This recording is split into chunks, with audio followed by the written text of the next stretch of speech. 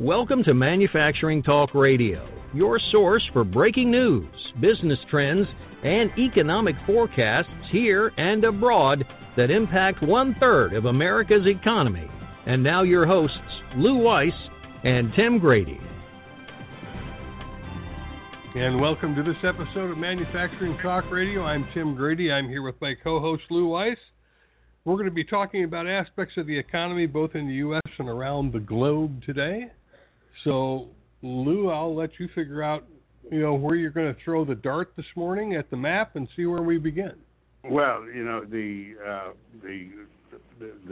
chart that Mr. Norbert Orr has put together is really a very interesting chart, and I'm going to leave it up to him because it looks like the only two countries and/or cities that is really outstanding is the ISM non-manufacturing and the ISM Chicago numbers. Everybody else is kind of sideways. So, Norbert Orr, where are you? I'm here, Lou.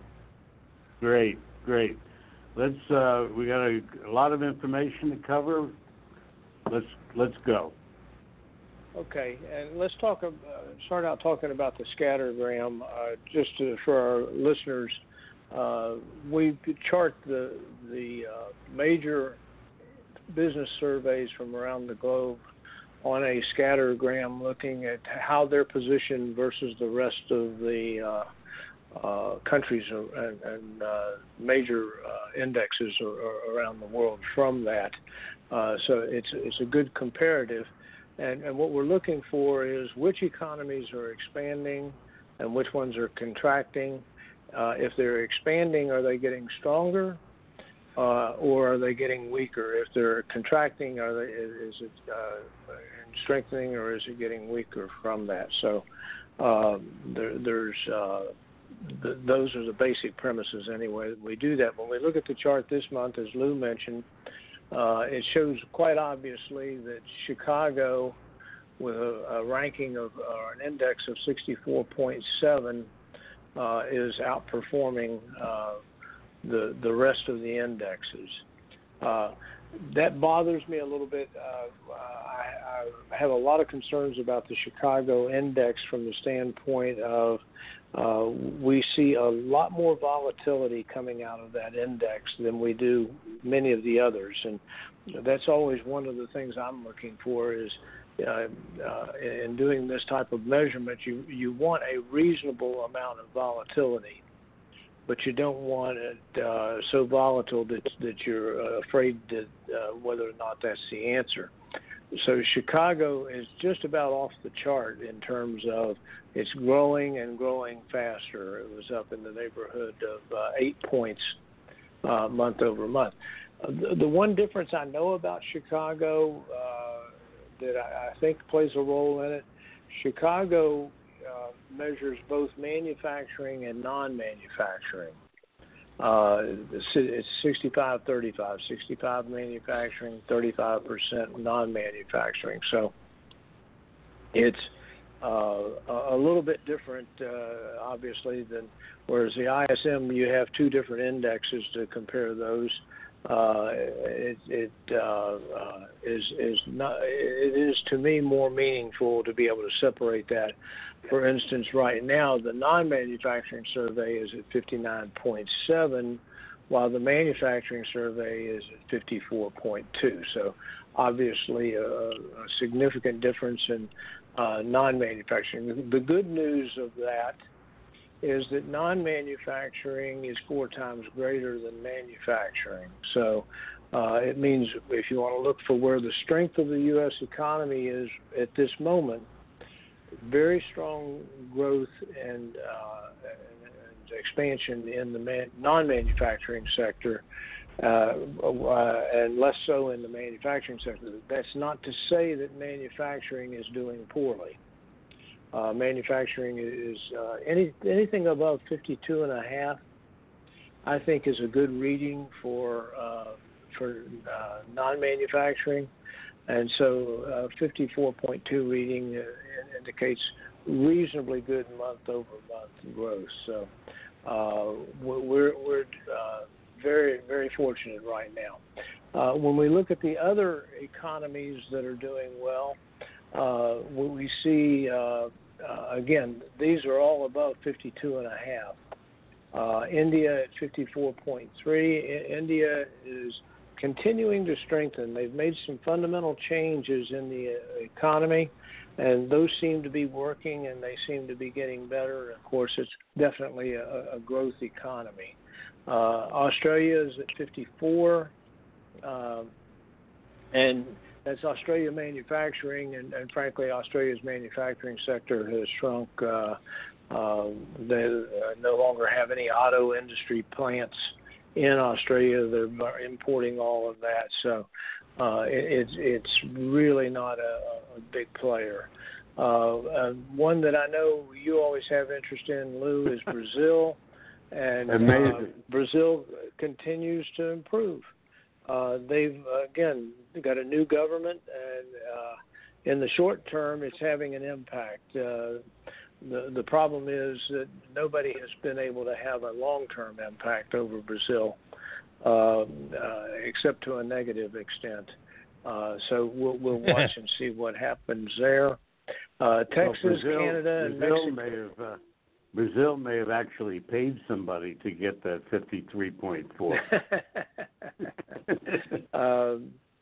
The remaining three that are doing fairly well are Texas manufacturing. Of course, that has a lot of oil country goods and so on associated with it. A lot of durable goods associated with it. The Canadian is kind of trails the U.S., but it's still above 52.5, as is Mexico. So our trading partners in North America are doing okay, as we are, and we're in much better position than the other countries that we look at. And so let me kind of touch on each of these and what's going on with it. The first is the Eurozone, and the Eurozone less the UK, and because they've had their own survey and with the Brexit issues and so on, we've been looking at it from that standpoint.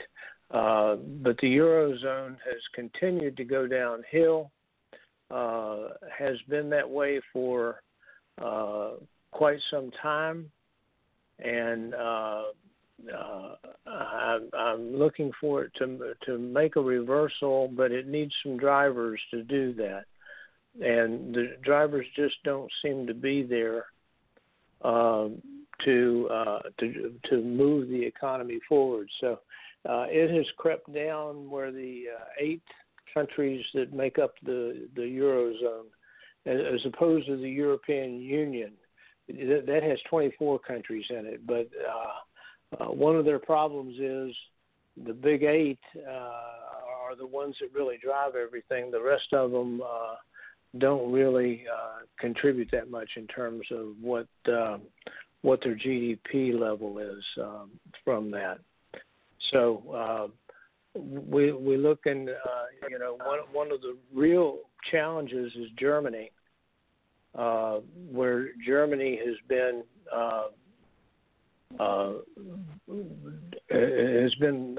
getting slower month after month, and was leading the European economy, but now we're down to 49.3. That's down from 50.5. What that means basically is little change from month to month, and there are a couple of the economies. Ireland tends to do better, but Ireland has deregulated. And so there's a theme that goes along with that if you want economic growth, looking closely at what value regulation has or deregulation can have in doing that. Also, Greece has surfaced and gotten better. And again, I think they've made some changes But once again, their manufacturing sector is probably the lowest of the top 8. And again, let me give you the Germany number. It's at 47.6, down from 49.7, down from 51.5. So you can see it's a continuing downward trend that we're seeing, out of that area. The next area we ought to probably talk about is, have you got any questions as far as Europe is concerned? Actually, I have 2, but I've been very patient to give you the floor to talk about the whole world. I did hear about 2 days ago that India might be in for a bit of a surprise. It seems as though that they have a special deal with the U.S. that all of their goods come into this country duty-free. Trump is now talking about imposing a significant tariff on India. That will take that 54.3 way down. Have you heard anything further about that? I have not heard anything to that effect. And of course, if they did that, it would take the 54.3 down. The administration is looking for equity in all of these different trade relationships, and frankly, the deeper they get into it, the worse it gets. And so, stirring the pot only seems to make it worse. But this is something that needed to be done. We've given away the store with regard to many of our trade relationships. And right. Whether or not they can get all the corrections, my fear is I don't think very many, but few people understand the complexity of these trade relationships. That it's not a one size fits all. Look at one set of data and that's it. I heard Dr. Thomas Sowell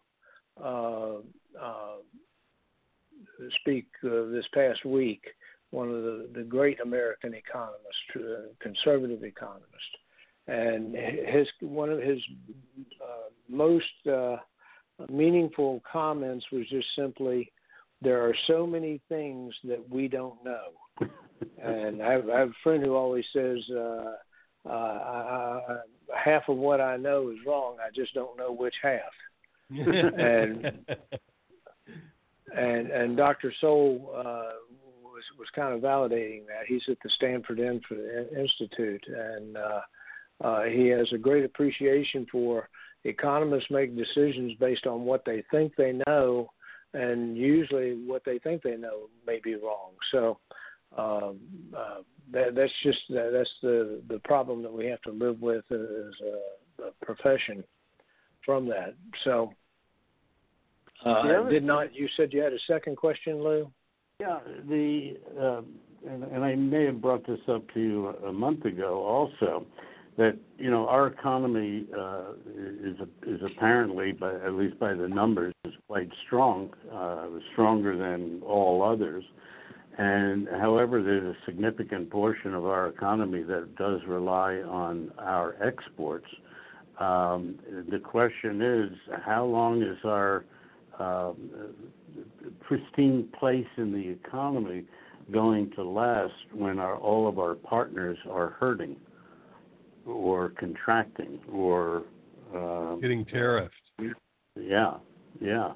So how long can we play that card that we're a strong economy when our partners are falling to the wayside?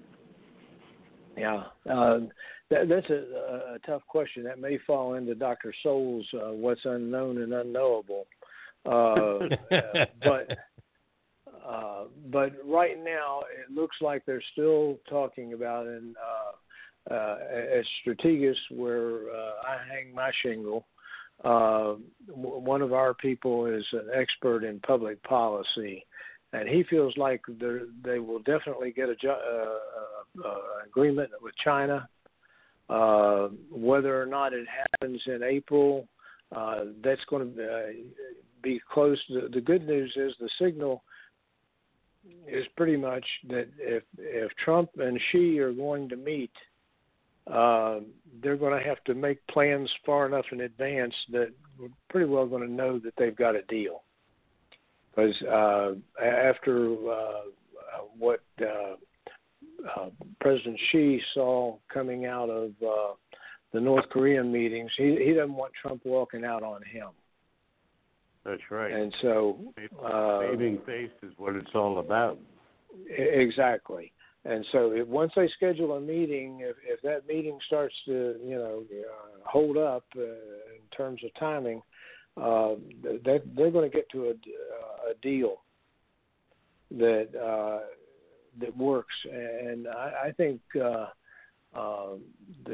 Chinese understand that there's an inequity in their trade policies and so on.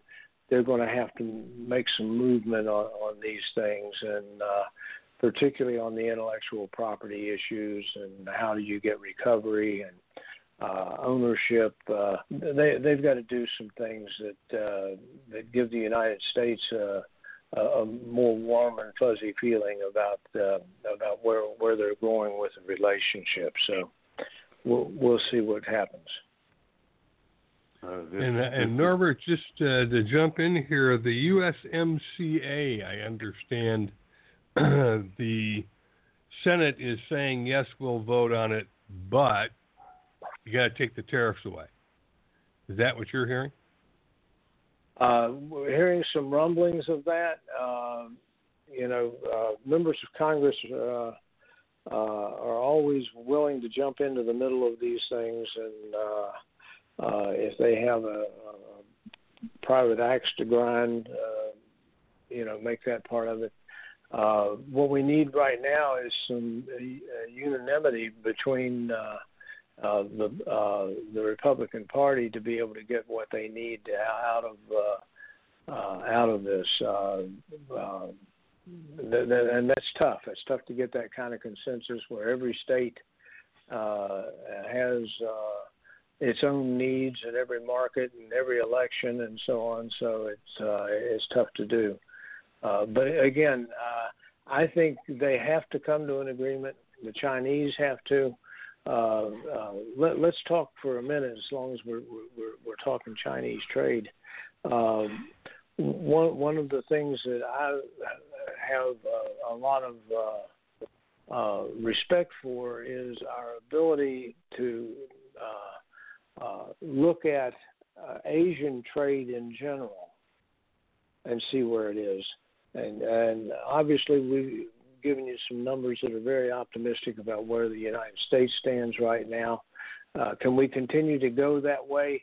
Yeah, because we changed the tax codes. We still have capital investment that's taking place. No matter where you go, there's huge amounts of construction going.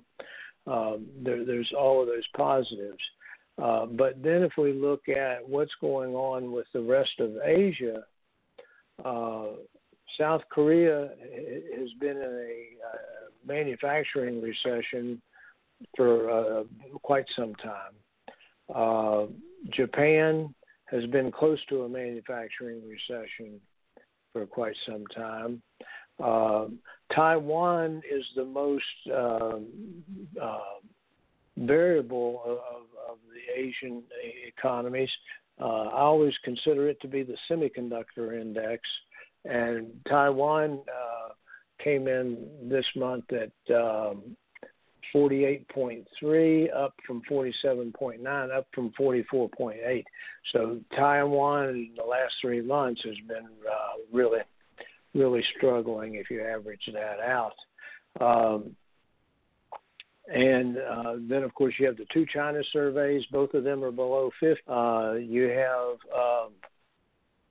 the ASEA group, the 7 countries that include Vietnam, Myanmar, and et cetera. They're down to a 49.6, down from 49.7. So there's no economy in Asia that's really generating significant growth right now. And that's all because of China. The numbers don't show up in China as much as they do in all of their trading partners. So if Taiwan is extremely slow, China is their biggest customer. And so it means that China is much slower than the numbers look like for China right now. So I really see that continuing until they get the deal. So I think there's more pressure than we might imagine associated with it. And the China number is more than likely manipulated, so who knows what the number is.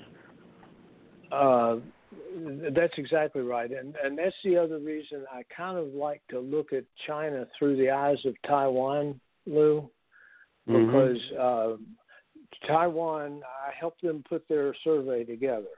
And I know it well, and I know what's involved in it. And Taiwan is in a position where they get like a 94% response rate. And so we really get a good picture of what's happening in Asia, I think, through the Taiwan numbers, much more so than anything that comes out of either of the China surveys. China is probably 1%, meaning the Communist Party. Yeah, right.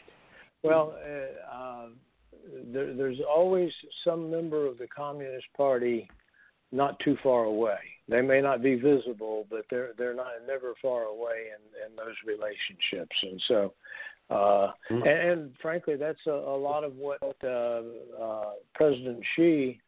He has an unlimited term, and but he still has a lot of people in the party that he's got to keep happy, and many of them, China is a communist country, but they have more billionaires than any economy in the world. So it's a real tension between capitalism and communism that takes place within their world. Norbert, I'll share a quick story, and then you can continue with the report. I was in China about 3 years ago, and I went to visit a manufacturing plant, and the company had about 1,000 employees. It was huge, and we were having a banquet lunch with the chairman of the company and about 15 or 20 of his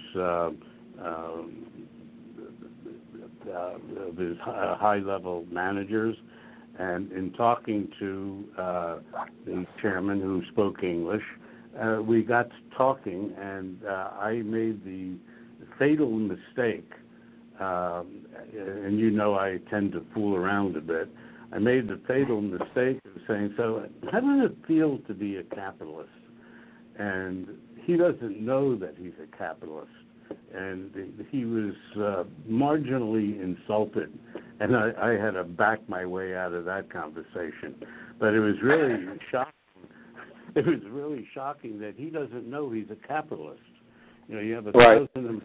It was amazing. It was really amazing. So that's the last time I ever talked about capitalism in China.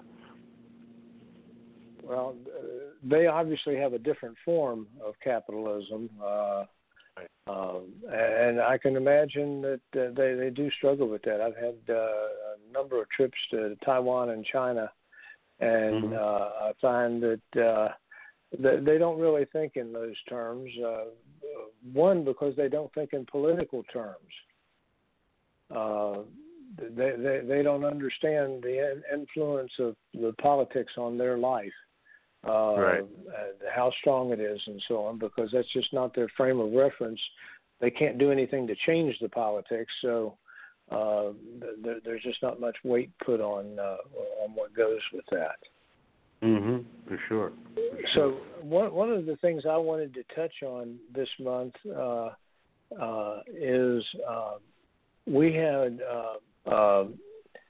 last month the employment report came out, and I was fascinated by the results of the report, and I'm sure everybody saw that For February of 19, non-farm payroll came in at 20,000 plus, when the experts, so-called experts, were expecting somewhere around 168,000.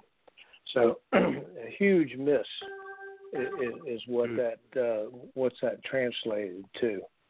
And what we saw was, I went back and looked at the data in my database back to February of 2013, and there were 4 instances where that report dropped below 100,000. And every month following, for instance, in March of 2015, it came in at 84,000. In April of that year, it came in at 251,000. So it immediately snapped back. May of 2016, it went from 24,000 to June at 270,000. March, it went from 50,000 to 207,000 the following month. And the last time it did this prior to February was September of 17, and it went from 18,000 to 261,000. So if you start doing the math, you see the recoveries were 299%, 1,129%, 414%, 1,450%. So my message is, every month after this, we got a low number. I don't know what causes the low number, but it's something that, in the way they measure, that every now and then has a profound effect on the numbers and so on.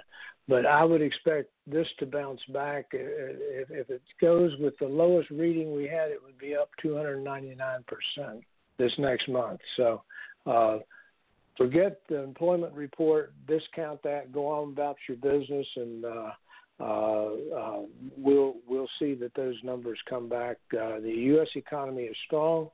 It will continue that way as long as we don't screw it up with our politics or tariffs, whatever it is that eventually we've got to put the right things in place to continue growth. Do you see any other headwinds besides tariffs and politics? I mean, I'm not sure there's anything else that could be as dramatic. Yeah, I'm not sure. There's probably some there. I'm not sure we want to promote them in any way and do it. Yeah, there's always a supply and demand. There's always what's the consumer doing. There's always what's the interest rates. Interest rates are so benign right now that's a good thing. Because it's not pushing us to do stupid things because of it, and it helps investment. So I'm really at the point where I believe we'll get these things straightened out. We'll be better off for it, and the administration has every reason to want to get these clouds out of the distance and be able to run on the economy and the election that's still quite some distance off, but nonetheless has a big impact already on what's happening. It seems as though inventory seems to be on the low side of the inventory numbers of this past month. You're absolutely right. The key indicators, the inventories index, is above 50, which means inventories are growing a little bit. But I think people are still trying to make up for the liquidation of inventories over the last months. We had 16 months when the new orders index ran above 60. So right. We had tremendous liquidation taking place within that. So I think we're trying to get that back.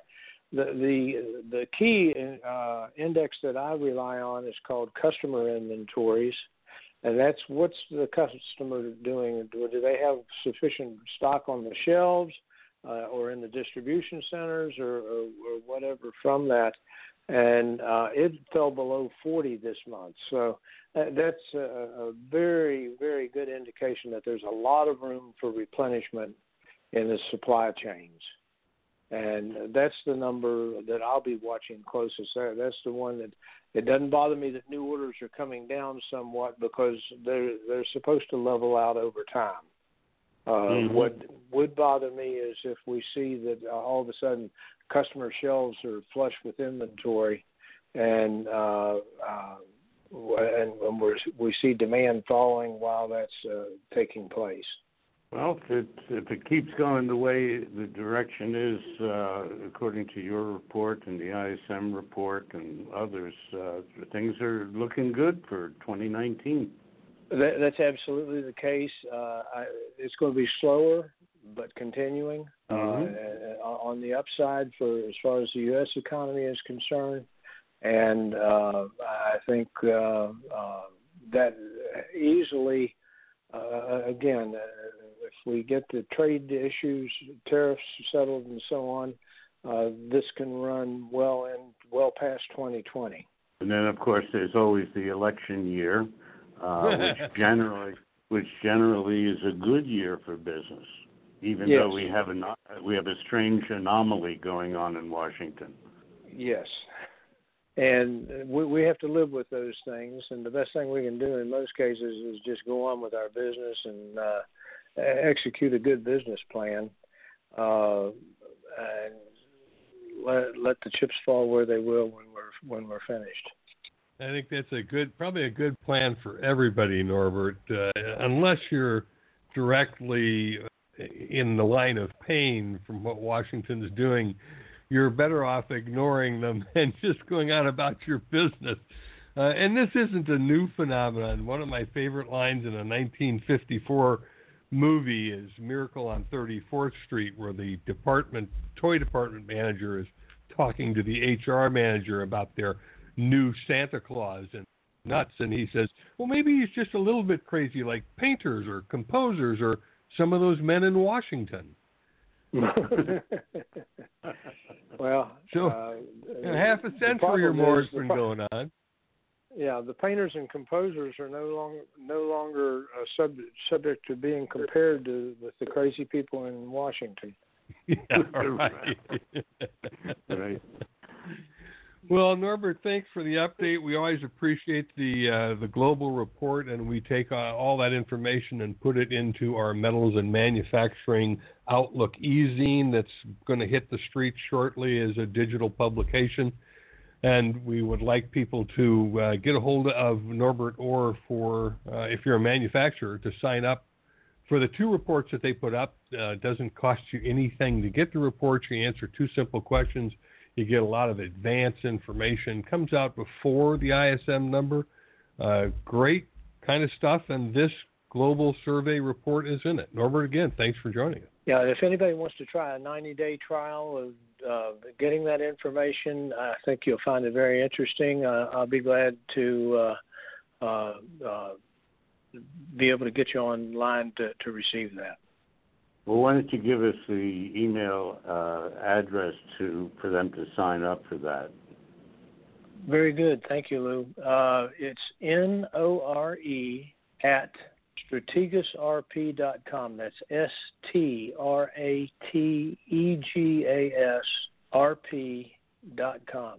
And if you can find me on the internet, it'll have several different email addresses you can contact me in addition to that. Well, I'm sure they can do it. Norbert Orr search, and they'll find you in a heartbeat.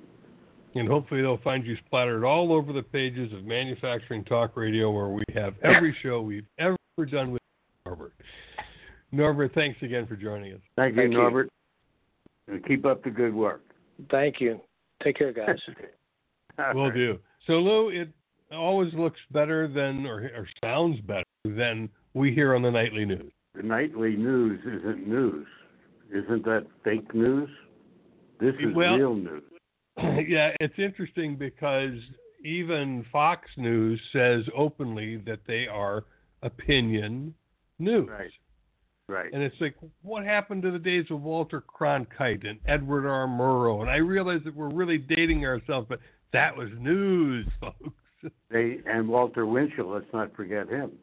Yeah. But if anybody remembers him. I think maybe I'm going to get a Walter Winchell hat. You know, the old hat that he used to wear? He was a real, like a reporter, instead of our yellow jackets. Nah, we can't get rid of our yellow jackets. That's our brand. By the way, your yellow jacket is looking good today. I like it. You've got some of those creases out from last month. Okay. Yeah, when I had it, I was folded up in a suitcase to travel up to some event we were doing. Okay. Good show, good information. I'm feeling more optimistic today than I did a month ago from today. And in our metals business, All Metals and Forge, we are beginning to see the reaction to the upswing from the January-February short blip, a downward blip in manufacturing. It's come back. And we're excited about that. So now I have to go to work and sell some metal. That's right. And all of you listening to the show, we appreciate you taking the time. You can find our entire library at mfgtalkradio.com. By the way, all of our episodes have a unique number these days. So if you find one that's particularly interesting, you want to refer it to a friend, you can just say, go listen to episode 248. And they'll be able to find it right away at mfgtalkradio.com. And we also have our Manufacturing Matters show with Cliff Waldman. Cliff was the chief economist with the Manufacturers Alliance for Productivity and Innovation. He now does a show with us called Manufacturing Matters every week. Excellent information. You can click over to Women in Manufacturing. That is our show on insights women provide women about their career path in manufacturing. Fascinating interviews there. So lots of content. Come back often. And I might add that we've got 4 or 5 other shows in development. One actually booked this morning, which I'll talk to you about offline. But we're putting together 8, 9 different shows all about manufacturing. So if you're in manufacturing or in business, tune in. Also, check out our partners that we are bringing on board. We're adding to our content by partnering up with other people who do podcasts in the manufacturing space.